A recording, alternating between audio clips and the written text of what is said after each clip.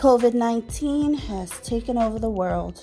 And as veterans, we know what it's like to struggle, to go through difficult times and persevere.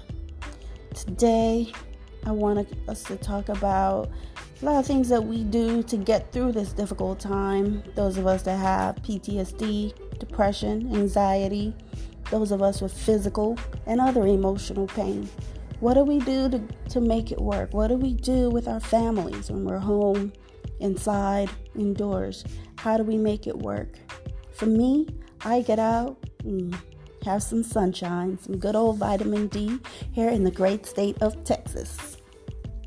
Seems to work, or I might take a little walk around the neighborhood just to see what's going on. But for the most part, I know it can be difficult, and we do the best we can.